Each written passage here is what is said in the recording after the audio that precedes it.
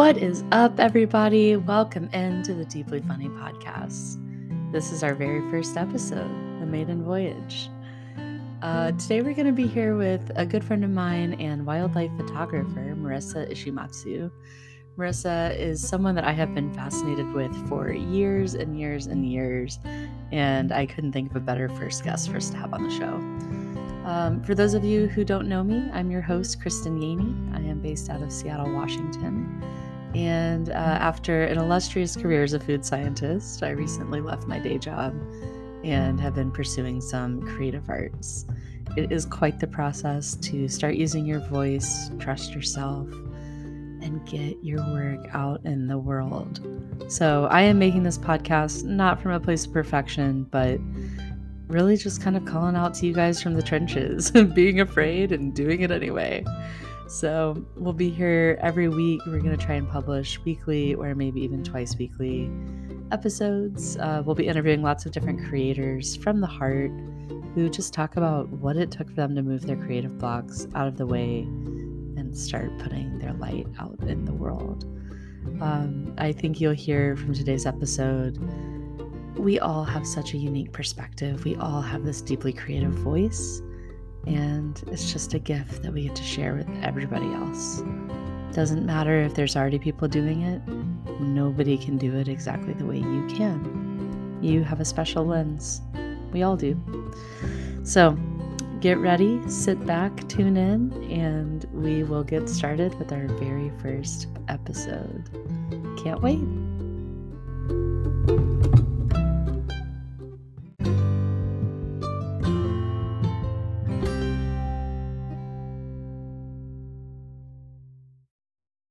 All right. Welcome to the Deeply Funny podcast, Marisa. Thanks for having me. It's great to see you again, too. Oh my God. I'm so excited for this interview. I, for years, have just absolutely stalked your work on Facebook and social media. Thanks. Why don't you go ahead and introduce yourself and tell us a little bit about your medium? Sure. My name is Marisa Ishimatsu. As you can tell, I am half Japanese, my dad's side. He was born and raised in Japan. I am first generation American. I do not look Japanese, and do not speak Japanese, and I'm pretty much the worst Japanese person in the world. In point of fact, I'm allergic to fish. So I identify as Japanese, but it's been hard to find that identity at some point. I am a straight woman. I was born and raised in California. I went to college at Oberlin in Ohio, and I've always loved the natural world. I'm an only child, so I spent most of my days when I was growing up wandering around outside. We had a large yard, and I spent my days flipping rocks and finding the bugs and the salamanders under them. And I always had a real affinity for it. My parents would take me camping and take me out to the national parks, and I grew up riding horses and going hiking and going fishing with my dad.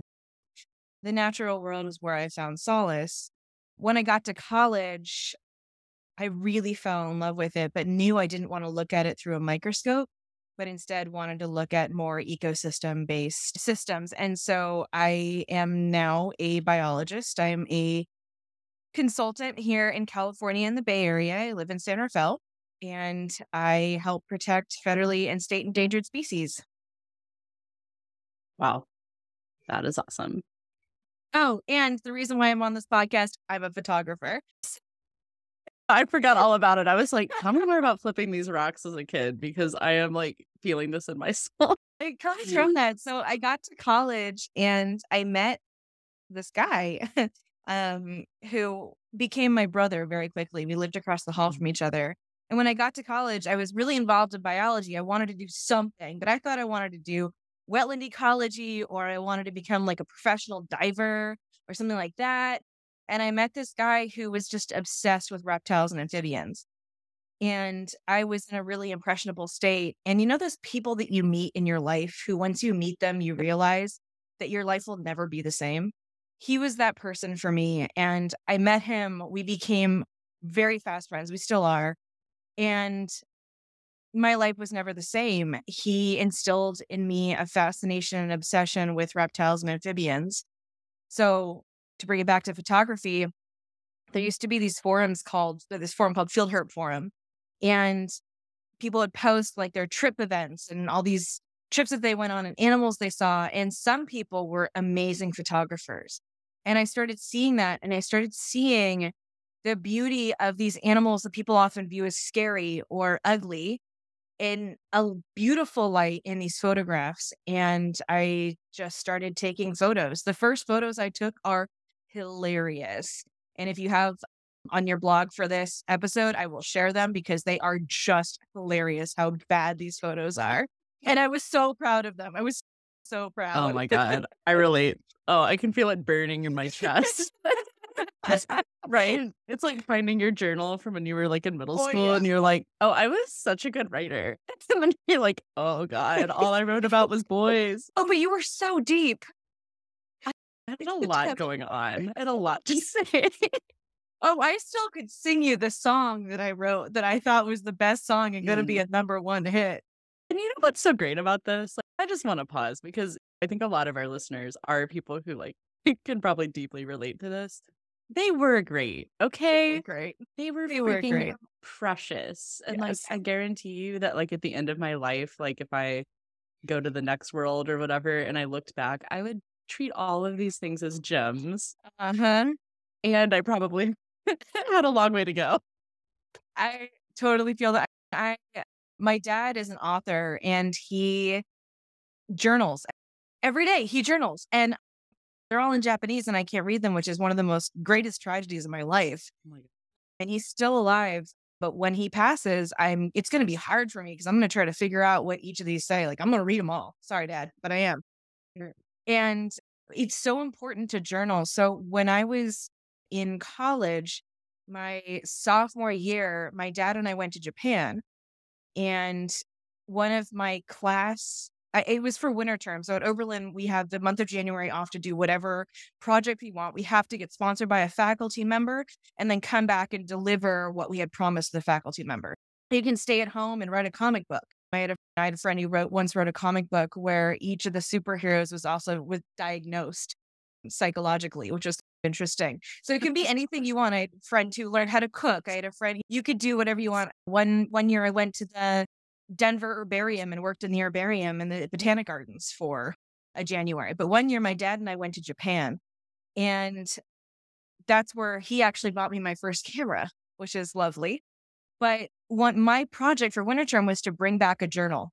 And these journals have become such like staple of when I go on international trips. Every time I go on a trip, I write a journal, and they take 2 to 3 hours every night just to write down what happened during the day, how I felt, what I experienced, where I went, the smells, places, everything. Because I have such a crap memory that when I read back these journals, it's like I'm right there again. And yeah, these are really important. And even though it's a very you have to be open to do it, and it's a very vulnerable place to do something like that. It's so important.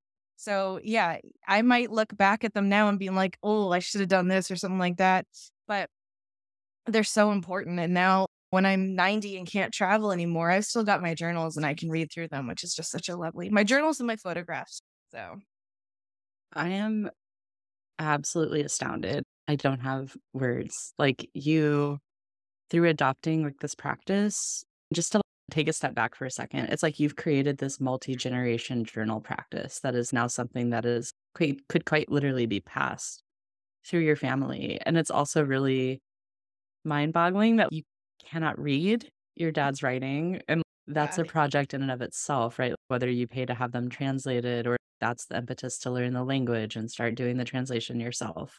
That's like a masterpiece of poetry and puzzle making and all of these things, like worlds left to explore Yeah. without ever having to leave your desk. So that Yeah. is really something. And my God, does that make me want to start a journal? Just writes a paragraph a day. I've tried to do that, and I find myself being overly verbose and then getting bogged down in, "Oh, I need to do this," which is why I only do it when I go on international trips. Like, I can't do it Yeah. daily. I'm not a daily person. I did keep one daily for a couple of days, and then I kept it through, like, the first couple of months of the pandemic. And Yeah. Oh, that's gonna be a really nice snapshot one day because that wasn't a very local journey, but it was a true journey.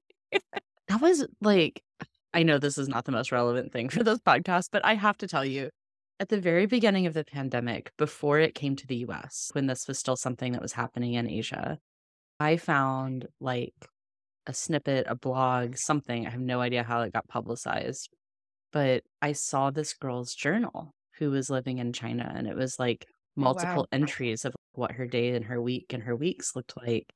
It was probably like 14, 15 days long.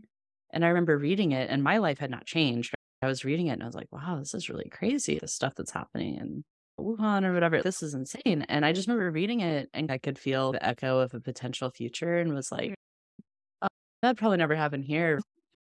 Less than 3 months later, probably 2 months later, yeah, we were in lockdown and I was living in New York City. So it Oh my truly gosh. was, there was so much death. They're Gosh. really fearing for your life to go outside. Yeah. That was a whole other conversation, but just the power of journaling. And gosh, you look back, right? There's tons of books and biographies, but Yeah. it's just another form of storytelling. And processing. Yeah. Being able to put it in, like going from your heart and your soul and your brain through your pen onto the page alleviates some of your stress and pressure from an event like that. 100%. Yeah. That's so cool.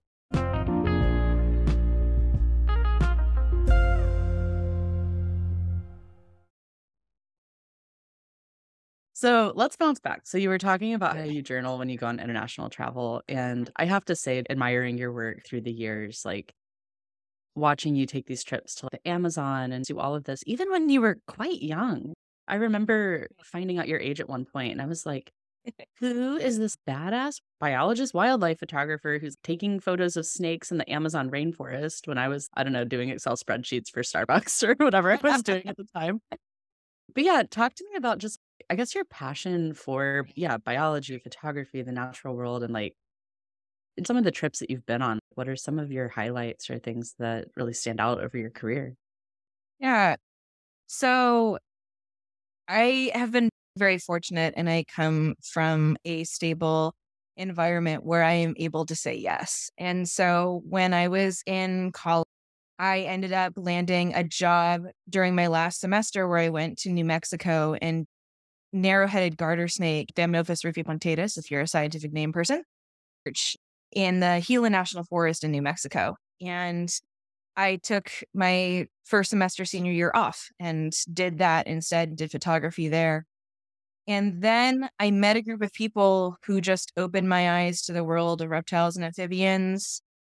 And we traveled the world. So my 20s were, I will never find a decade that will top my 20s. I went to the Amazon rainforest, I guess twice, and I've been two more times in my 30s. Today's my birthday. I am 33 today. Woohoo! Happy birthday. Thank you. So I've been to the Amazon rainforest, I think 4 times, all looking for reptiles and amphibians for photography.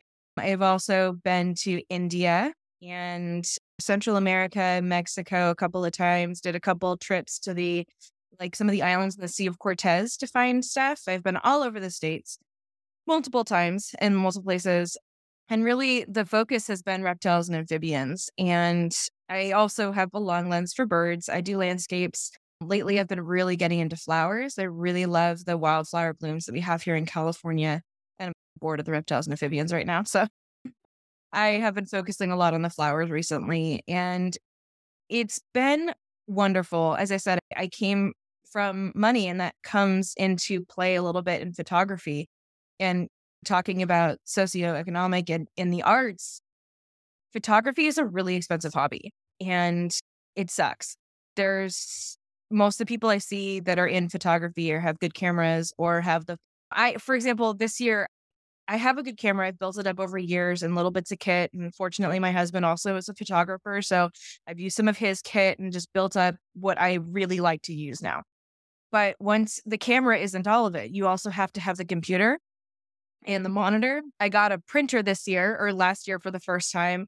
And in order to print stuff, I started printing and all my colors were off because I didn't have a color accurate monitor. So then I had to get a color accurate monitor. Then I had to get a color calibrator for my monitor.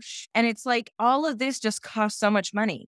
So it's really, I feel very fortunate that I was able to start building my kit up and start and do all this traveling. And yeah, I have quite a bit of credit card debt right now. I'm working on it, I promise. But I also have a very supportive family who allowed me the freedom to do all these crazy jobs and work, especially as a biologist in the field. I was working for pennies, doing, and of course, spending pennies because you were camping every night, but doing research in Colorado, doing research in Washington, living on site in Georgia for gopher tortoises. And as I said, this Forest Service job doing narrow-headed garter snakes. I was able to spend a lot of time in the field, in nature. And that's how you are a good wildlife or nature photographer is you just get out there. That's like the only piece of advice. But really, I was extremely fortunate to be able to say yes. And there is a lot of power in being able to say yes to things and putting yourself out there. When somebody says, "Okay, you want to go for a hike?" Yes, I do. And you never know what you're going to see.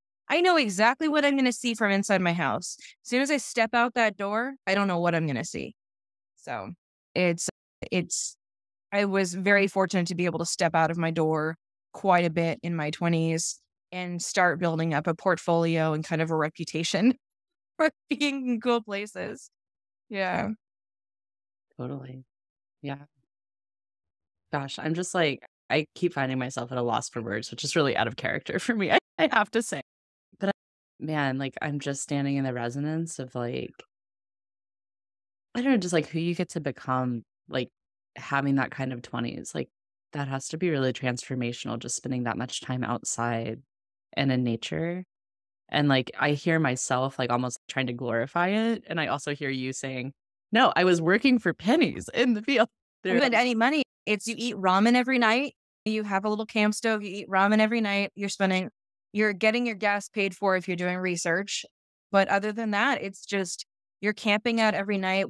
I think the longest stint I had without a shower was like 11 days in Washington. It's not easy. It's rough. It's hot. It's miserable. It's also unforgettable, and I wouldn't change it for the world. It is so much fun, and I love it. I love it. I love it. yeah. Let's segue from there. Let's bounce over to talking about representation in your field, because I know that's something that you carry on your heart a bit, it seems like.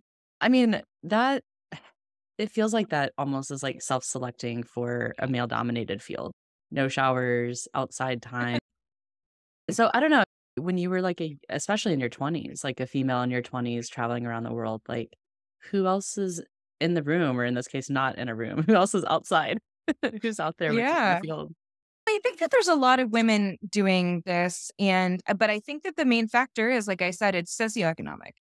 In fact, Dak and I, my partner and I we just happened to be in Monterey like a couple weeks ago for a wedding. And it turns out the hotel that the wedding was basically centered around was also hosting the largest outdoor nature photography convention on the West Coast from B&H. It was called Optic West. And so Dak and I just decided to pop on in real quick. And I was reviewing the speaker list and I was reviewing like the vendors and I was looking around the room. Most of the vendors and most of the speakers were like white. And it was most of the people there were older white people. And there were a smattering of other people. And that's great. I think that because the gear needed is expensive, it's something that you can afford when you're retired or later in your career. It's hard to break into. But I guess that all of that comes to what is a photographer? Like that defining question. And I don't have a good answer for that. And my little anecdote is it took me a very long time to call myself a photographer. I had a camera, I went out there, I shot, I put my stuff on Facebook, I put my stuff on different forums, didn't call myself a photographer. Like I took photos, by definition, a photographer. But I did for a while. And then I was on a project and for my work, not anything related to photography, but I had my big camera backpack with me because I bring it everywhere. And there was one of my coworkers, this young kid I'd never met before. He's like, "Oh, are you a photographer?" And I said, "Yes." And he said, "Oh, so am I." So that's great. And he's like, "Yeah, I had a couple of stuff printed in pictures printed in books and stuff like that." I'm like, "That's great." So a couple weeks later, he calls me. And he said, "Hey, this guy wants me to shoot in a certain way. He wants me to shoot with these settings. Marissa, what is ISO? What is ISO? What is F?" how do I change shutter speed? I'm like, you just told me you were a photographer. What? Oh my But then God. it's also what makes, I have another friend in the same vein. She's a amazing backpacker, has done the ATs, done most of the Pacific Crest Trail, most of the Continental Divide, and she's huge into backpacking. Clearly can't bring a huge DSLR kit with her. She shoots on her phone. And the way that she edits those pictures and applies filters and brings things out, they're beautiful. They are works of art. They're with her phone. Is she a photographer? Am I a photographer? Is this guy a photographer? And who gets to make that decision? Who gets to apply that label? Why am I more of a photographer than my friend who does gorgeous shots that I can't pull off from her phone? And that's really tricky. I think it comes down to confidence and being able to put yourself forward and say confidently, I am a photographer, just like that guy did. I am a photographer, planting the flag. I am a photographer. And that's really hard to say for a lot of people who, like me, struggle with self-confidence. Like, at what point do I get to call myself a photographer? Is it when a stranger buys a print? That happened to me 10 years ago. Some random person bought a print from me. Is it when I get, like, a magazine buys a photograph from me? That happened 5 years ago. I have a photograph in Calicat. If you go to the California Academy of Sciences in Golden Gate Park in the city, my photograph is there. They paid for it. Is it when you get in a magazine? I was a centerfold in a magazine, not me personally, but one of my photographs. Just like some little reptile or amphibian that you shot. I side gig, don't worry about it. But one of my photographs of a snake was a centerfold in a magazine. It was like a publication that didn't go for very long. But do I get to call myself a photographer then? Or is it when I've been in many books, I've been in pamphlets, I've been in books in different languages. And yet last night I was talking to my partner and I'm like, am I a photographer? Can I call myself that? And at what point am I a professional photographer, quote unquote? What is professional? What is hobbyist, amateur, professional? What do these labels mean? And at what point do I, am I that? And so I think that in terms of representation, everybody's got phones these days. Everyone can do this. It's one of the most accessible media, but we need to elevate people and give them the confidence to call themselves what they are and label themselves. They are a photographer and an artist. Totally. God, I have so many thoughts about this. Yeah. In my medium, I'll say I'm a writer. And for the longest time, really ever since I was a little girl, this is always what I wanted to be. I think it's because I was obsessed with reading books. But I don't know, like the way that language flows through me, like I've always wanted to write.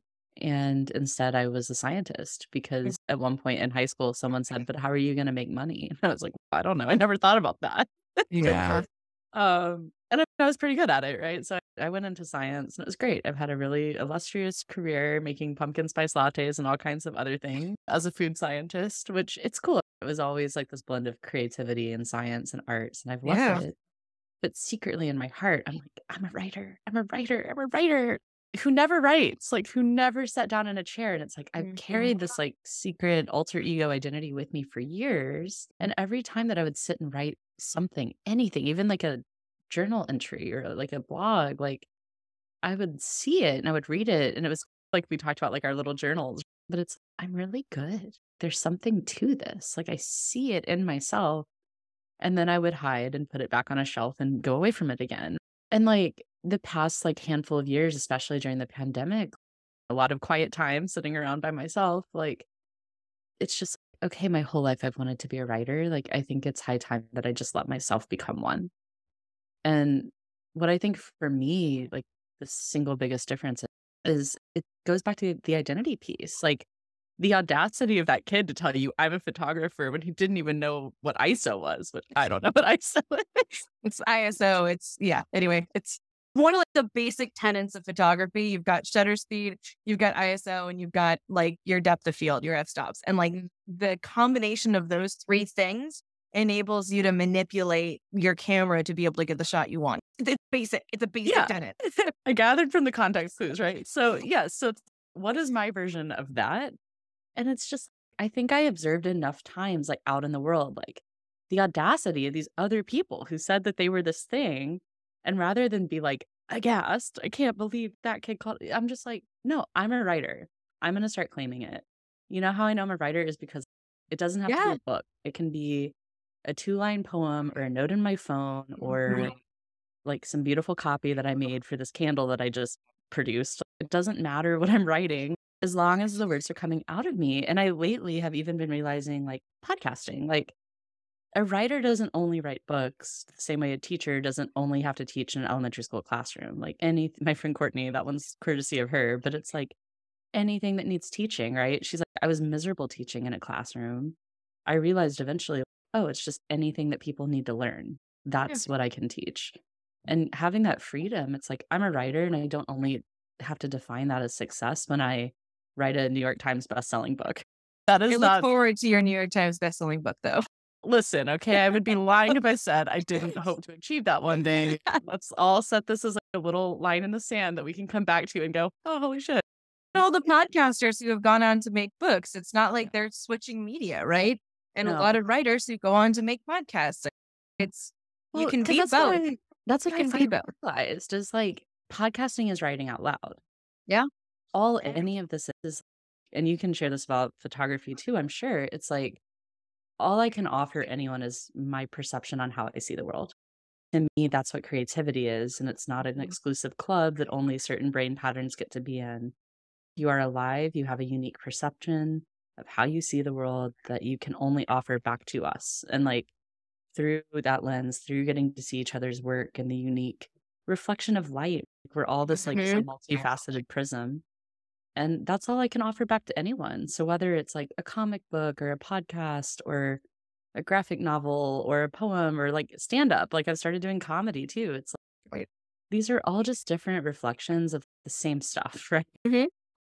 And my definition of success, like, of course I have goals, of course I want to push myself to achieve, like, whatever the writing version of Mount Everest is. I want to do the thing, but I don't call myself a writer when I climb my Mount Everest. I don't call Mhm. myself a writer when I've sold 300,000 copies of my book. Like, I'm doing it, and I have just found the freedom of letting myself become what I've always wanted to become and relating to myself in that and steeping myself in that identity every day. Like, if Mhm. anything can tell me to actually get to my goal, it's that. It's my own relation. It's my own, like, validation. Like, it's not outside, it's within.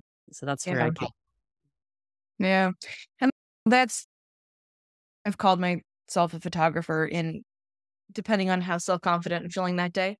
yeah. I started photographing in 2011 was when I did my trip to Japan with my dad and bought my first camera, which for all you camera files out there was a super top of the line, not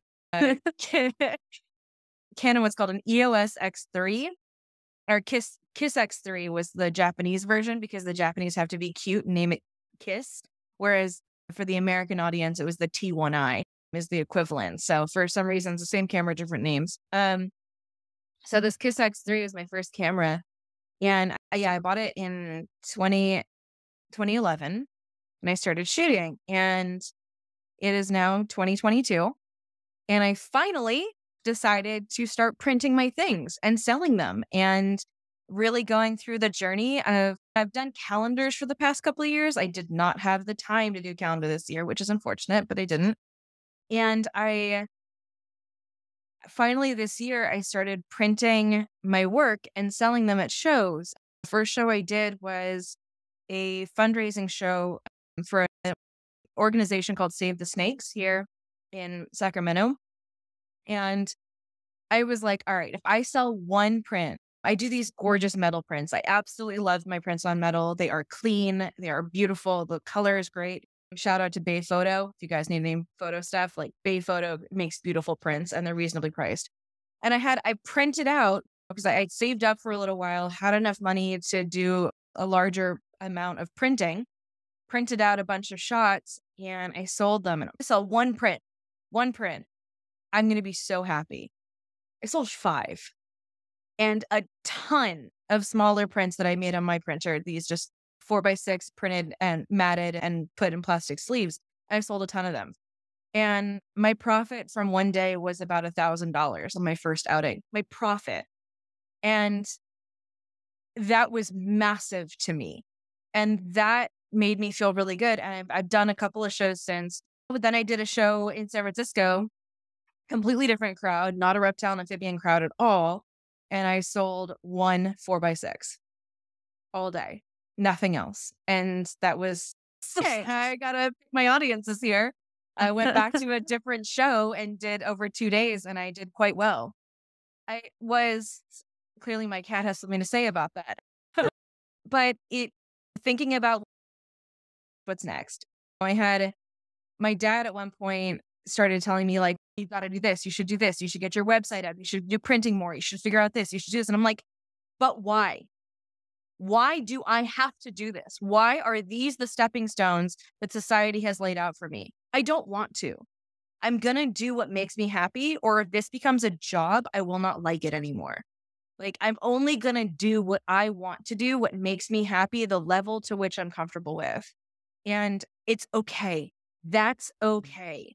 If I can stay at the level I'm at right now and just go to shows every once in a while, print some stuff every once in a while, sell a couple greeting cards on Etsy, and that's all I do, that's okay. I don't have to be in National Geographic. Would it be cool? Sure. Do I have to be, it would be cool to be employed by them and travel around the world and go to these amazing places and shoot my heart out? Yeah, that'd be great. But if I stay right where I am, that's okay. And that is a concept I've struggled with till last night. Like when I was, again, having this conversation, my husband and I talked for an hour last night just about this. Yeah. Thinking back to that conversation, he's like, what's next? And I said, I don't know. And that's okay. And of course, I did not say that succinctly. It was more me waffling and being upset about where I am right now, but also being upset about where I am right now and pushing myself to feel like that's okay, because that's a really vulnerable thing to say, Totally. especially in a society that's always telling you to be better. Oh It's God. right. It's always be better. What's next? And it's The not stay hustle. here. It's okay. Yeah, no, it's the capitalistic, like, hustle mentality Mhm, model that mhm. personally I'm, like, actively trying to deprogram in myself, and yet still, like, there it comes, like a Yep. freight train. Yeah, Yeah, and for me, again, self-esteem, is it okay to stand still? Will I still find validation in myself if I'm standing still? And I'm really struggling, and I really need to, I want to continue to work on being okay with standing still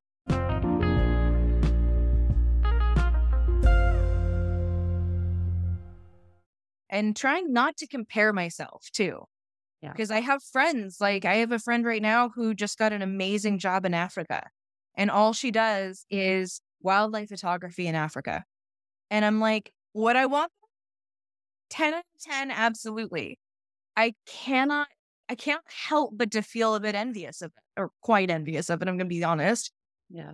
But that is not my reality right now. And that's okay. And I need to, like, very much bring it back to that's okay. You are standing still and you are in a position where you are happy with what you're doing.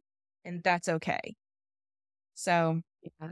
I want you to say more about that if you can, because I love the beautiful concept of standing still, right? Like in this hustle mentality world, holy shit. yeah. But tie that back into the self-confidence, self-esteem. What does standing still mean to you, or what's behind that phrase?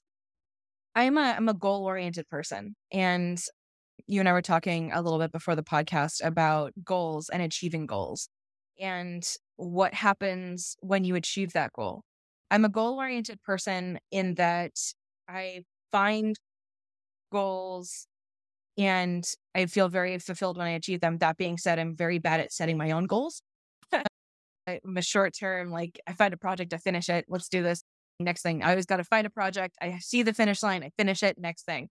So in a hobby or in an art form, it's much harder to define what those goals should be, they are, and what is actually realistic. So you're not setting yourself up for mental failure if and when you don't do that. Like, for example, I'm not going to set myself up to be a National Geographic photographer, not because I don't think it will ever happen, but because I don't think that in my lifetime I have the fortitude to be able to go after that and maintain my mental health, my physical health, and my financial health.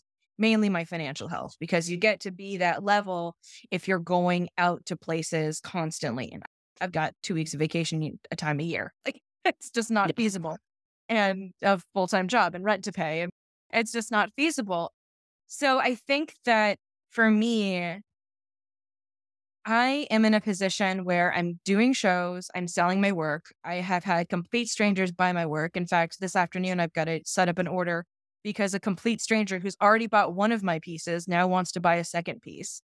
And that's amazing. Like, the fact that my art is hanging in someone else's house who I've never met and I will never see is like mind blowing to me. And Oh my especially God, because right? it's photography, which everybody can do it. Why wouldn't you have your own stuff up? Why wouldn't it? It just blows my mind. And yeah, the 2 pieces that she picked are two of my best. Took hours in the field and a heck of a lot of luck. But Great taste, right? The people who pick. yeah, seriously. One of the ones was actually like the full size piece of the shot that I actually sold to the Cal Academy. So it's there. But yeah, I think that I'm going to shows, I'm making prints, I'm still getting out there and shooting every once in a while. And if I stay at this level for the rest of my life, I'll be perfectly happy. That is standing still for me. I just finished reading to a book in a huge way, which I don't think I can talk about right now, but it's spectacular. And the author wants to do a volume 2 and really feature my photographs in that as well. So that will be a big project for next year. But I don't need to be anything more than I am. I am who I am. I don't need to Yeah. make a photography podcast or like a photography blog or a nature blog, which is all things that people have told me to do. I don't want to do any of those things. I'm happy just being me and putting in only what I can and not put pressure on myself to do something that I don't feel comfortable doing. Um, I was just talking a lot about like writing a blog or promoting myself more. I don't feel comfortable doing that. I'm comfortable doing what I am doing now, and that's okay. I don't need to learn a new skill. I don't need to become a videographer and do camera work for Discovery, which I do have friends who do, and they're incredible at it. That's Yeah, be like me breathing underwater. It's not in the cards for me, and that's okay. totally. God, that's so beautiful. Oh, and uncomfortable for me. I'm like, no, I hate this advice. But also in this moment, that's wisdom. Something that I read about this stuff a lot because it's like the medicine that I most need, right? About the whole slowing down. And yeah, our ego is, oh, you want to be a comedian? Get on Saturday Night Live. I'm like, I'm a Yeah. 35-year-old woman, so it's probably not happening. But maybe, we never know. My big break. But it's, Grandma Moses learned how to paint when she was 90. yeah, there is still time. Betty White is an icon. I'm ready, Betty. Let's do this. Yes, exactly. So it's the whole not selling yourself short thing, but it's no, I love stand up and I love comedy and I'm enjoying pursuing that. But I want to create in all kinds of different mediums. Like I'm just looking like Brene Brown is probably if you said who do you want to be when you grow up? I'm like somebody like Brene Brown, except not like a hardcore researcher. I want to be more wishy-washy because she's actually like a genius in her field. And I'm like, I'm not that. It's like I have a really high emotional intelligence and I have all these gifts and things. But the point is that like if I went and sat in a dingy bar night after night chasing down Saturday Night Live comedy or whatever, like where's the joy in that? Like where's the joy in the process? And at the end of our day, whether it's a hobby or we decide to make it our main thing in our career, finding our voice, all of that stuff, Mhm. right? Like you are correct. Like putting the pressure on it, getting on the chase, having to be the best. That's our ego. It's Mhm. driving us and it's pushing us and it's all based on this fear or validation or then I'm worthy, then I'm worthy, and like Mhm. fucking exhausting. And like I think at the core, it's what gives you your spark. What is it that Yes. makes you feel most alive? Like when do Yeah. you feel in flow state? When do the walls come down and you lose where you start and stop and you're really in it and you just know that you're living? And that can come from swimming or jumping off a cliff or plunging in cold water like I did the other day. And yeah, when do you feel most alive? And when I feel the most aligned and flow with the oneness, creation, the universe, it's when I'm writing. Yeah. And it's hard to get to that place. Sometimes I have to knock some crud off before I find it. But that's why I want to keep doing it. That's the joy. And yeah, it isn't about what I achieve or what I accomplish. It's just the devotion of doing the craft. I agree with that. I think I am I'm a very in my own head. I'm thinking about a million things at once.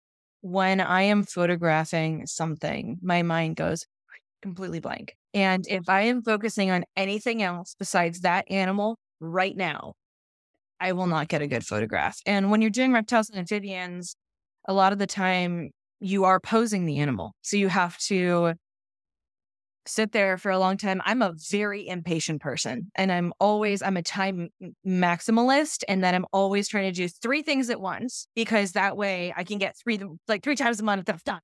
And the one time that I find myself becoming quiet and patient is when I'm working with an animal and making sure to handle it with respect and care. Making sure for me, I do a lot of reptile, what's called herp and habitat. So herp for all you people out there who are laughing at herpetology, yes, it comes from the same Greek root as herpes, which means to creep. Herpetology is the study of reptiles and Okay. amphibians. I have never have I ever known that. I just learned that today. Creep. Yep. You call yourself a herper and you get really weird looks from most people, but that's what we are. So we do. So yeah, I'm a herper. And when you're working with herp photography, you're trying to do, for me, I do herp and habitat. So I do a lot of wide angle work showing the animal its natural habitat. And not only that, but I try to put my animals in poses as if you just walked up to them like that. And it's just how they would be without you being there. And a lot of the time, it's me posing an animal and then just letting it go and slither away or crawl away or hop away and getting the shots as it's hopping. Of course, sometimes I grab it again, I bring it back and then do it again. But if you're thinking about literally anything else when you're trying to wrangle an animal plus your rig that's a couple $1,000 sitting next to a mud puddle against a rock scree that if you drop your camera at one place, it'll slide down into your mud puddle but your animal will get away and you're just like 8 things at once trying to make sure if you are thinking about anything else in the world besides that animal and that shot and being in the moment right here, right now, you will lose it. And not only that, I have a lot of my photos for me have what I call a je ne sais quoi because I don't know what it is. And a lot of people, when they see my photos, can feel the same emotions that I feel when I took them and I have the story behind them.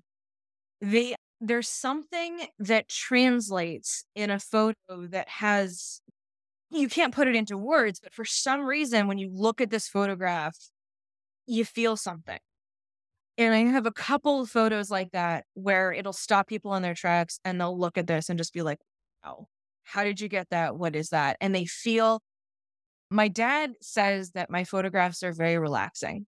A lot of photographers out there are really big into the sensationalism, the crazy lighting to make you like pow, like lots of saturation, lots of stacking, Milky Way shots that are just superimposed on like, a well lit tree and there's a lot there and it's very loud. And the way that I see the world is much quieter. And it's finding the moments in nature that are tiny that you miss, that you walk by every minute, but seeing the beauty in those tiny moments and finding that peace. I think that's what my je ne sais quoi is. I think it's the little non sensational piece in the photograph. And that's what I find beautiful, especially being a biologist and being a biologist of such a commonly abhorred species, as in snakes and especially rattlesnakes for me. you have to find those little moments where the snake is quiet and just existing in its habitat and finding those. It's almost relatable, right? And you find an animal that is so reviled and you find the peace and you show people that animal in its habitat with that peace. It changes perception and changes, but potentially changes minds and conservation and for the benefit of conservation. But it's all about finding that zen, that peace, and relaxing into it and letting your heart show in your art. Yeah. I mean, that's so exquisitely beautiful. And also, that's exactly how I have always experienced your photographs, which is such a You. cool moment. But it just brings me back to that concept of presence. Yeah. For both of us, like what we talked about, like it's presence. And It's like presence. that is sacred. And people can feel it. And in response to your question of, is this art? Like, why would anyone buy my photo and not just take this thing on their phone? Whoa. And I will say, for me, it's a more spiritual thing, but whether your God is nature or whatever your thing, like to me, there is something holy and there is something sacred about being able to just, yeah, give a voice. And as a wildlife photographer, I think you're uniquely positioned where it's like, for whatever reason, like the earth has chosen you. Like she wants to work together and like you're able to uplift and help give a voice both for, like you said, some of these kind of abhorred species where there's a lot Yeah. of fear or like misunderstanding, misconception. Like you're right. Seeing one photo of the snake and feeling the peace imminent, or wow, I'm really just observing this thing in its natural habitat Mhm. makes me step back and go, oh, I'm the one interfering with it, not the other Mhm. way Mhm. around. Totally. My dad's favorite story he tells about me is when I was like maybe 5 or 6. And at one point in time, we're driving home from something, and I turned to him and I said, "Dad, is Mother Nature God?" And he loved that story. He's like, how do I answer that? But I do believe that nature is the fundamental truth of the world. If we weren't there, nature would persist, and biology, chemistry, and physics aren't going anywhere. And it's so important to walk outside and observe the world around you and observe, especially human impact on the world, and see your place and our species' place here and how we have changed it and how we can respect it. Yes. Yeah. And thank you so much, Marissa, for coming on and just sharing your unique voice, your unique Sure. perception of the world. Like, I know that anyone who hears this is going to get a lot out of it. So this has been awesome. Thank you so much. Yeah, sure. And I'll plug away real quick. Yeah, I My was going to ask, Instagram. where can they find you? Where do we find these beautiful um, photos of your work? my Instagram is at Marisa Marisa dot Ishimatsu Ishimatsu dot photography. I'm on Etsy and I'm working on getting more things up there. But my shop is called Stone Pine Studios. Ishimatsu means stone pine in Japanese, so Stone Pine Studios. And my Flickr, if you guys know what Flickr is, if you just Google my name, it comes up. It's Flickr, FLICKR, no E, .com/photos/Marisa dot Ishimatsu _Ishimatsu. Anyway, it's all on my name. I'm the only one of my name in the world that's on social media or has a presence anywhere. Yeah, and you can find me at the California Academy of Sciences. Couple of other random books. American Snakes by Sean Graham has a couple of my photos in it, and an upcoming book about snakes in California. That's going to be a lot of my photographs. And yeah, pretty excited about all those. So keep an eye out. Super exciting. Yeah, we'll make sure and link to all your stuff everywhere that we post for Deeply Funny. But yeah, thank you again so much for coming on the podcast. And we will talk to you guys next week.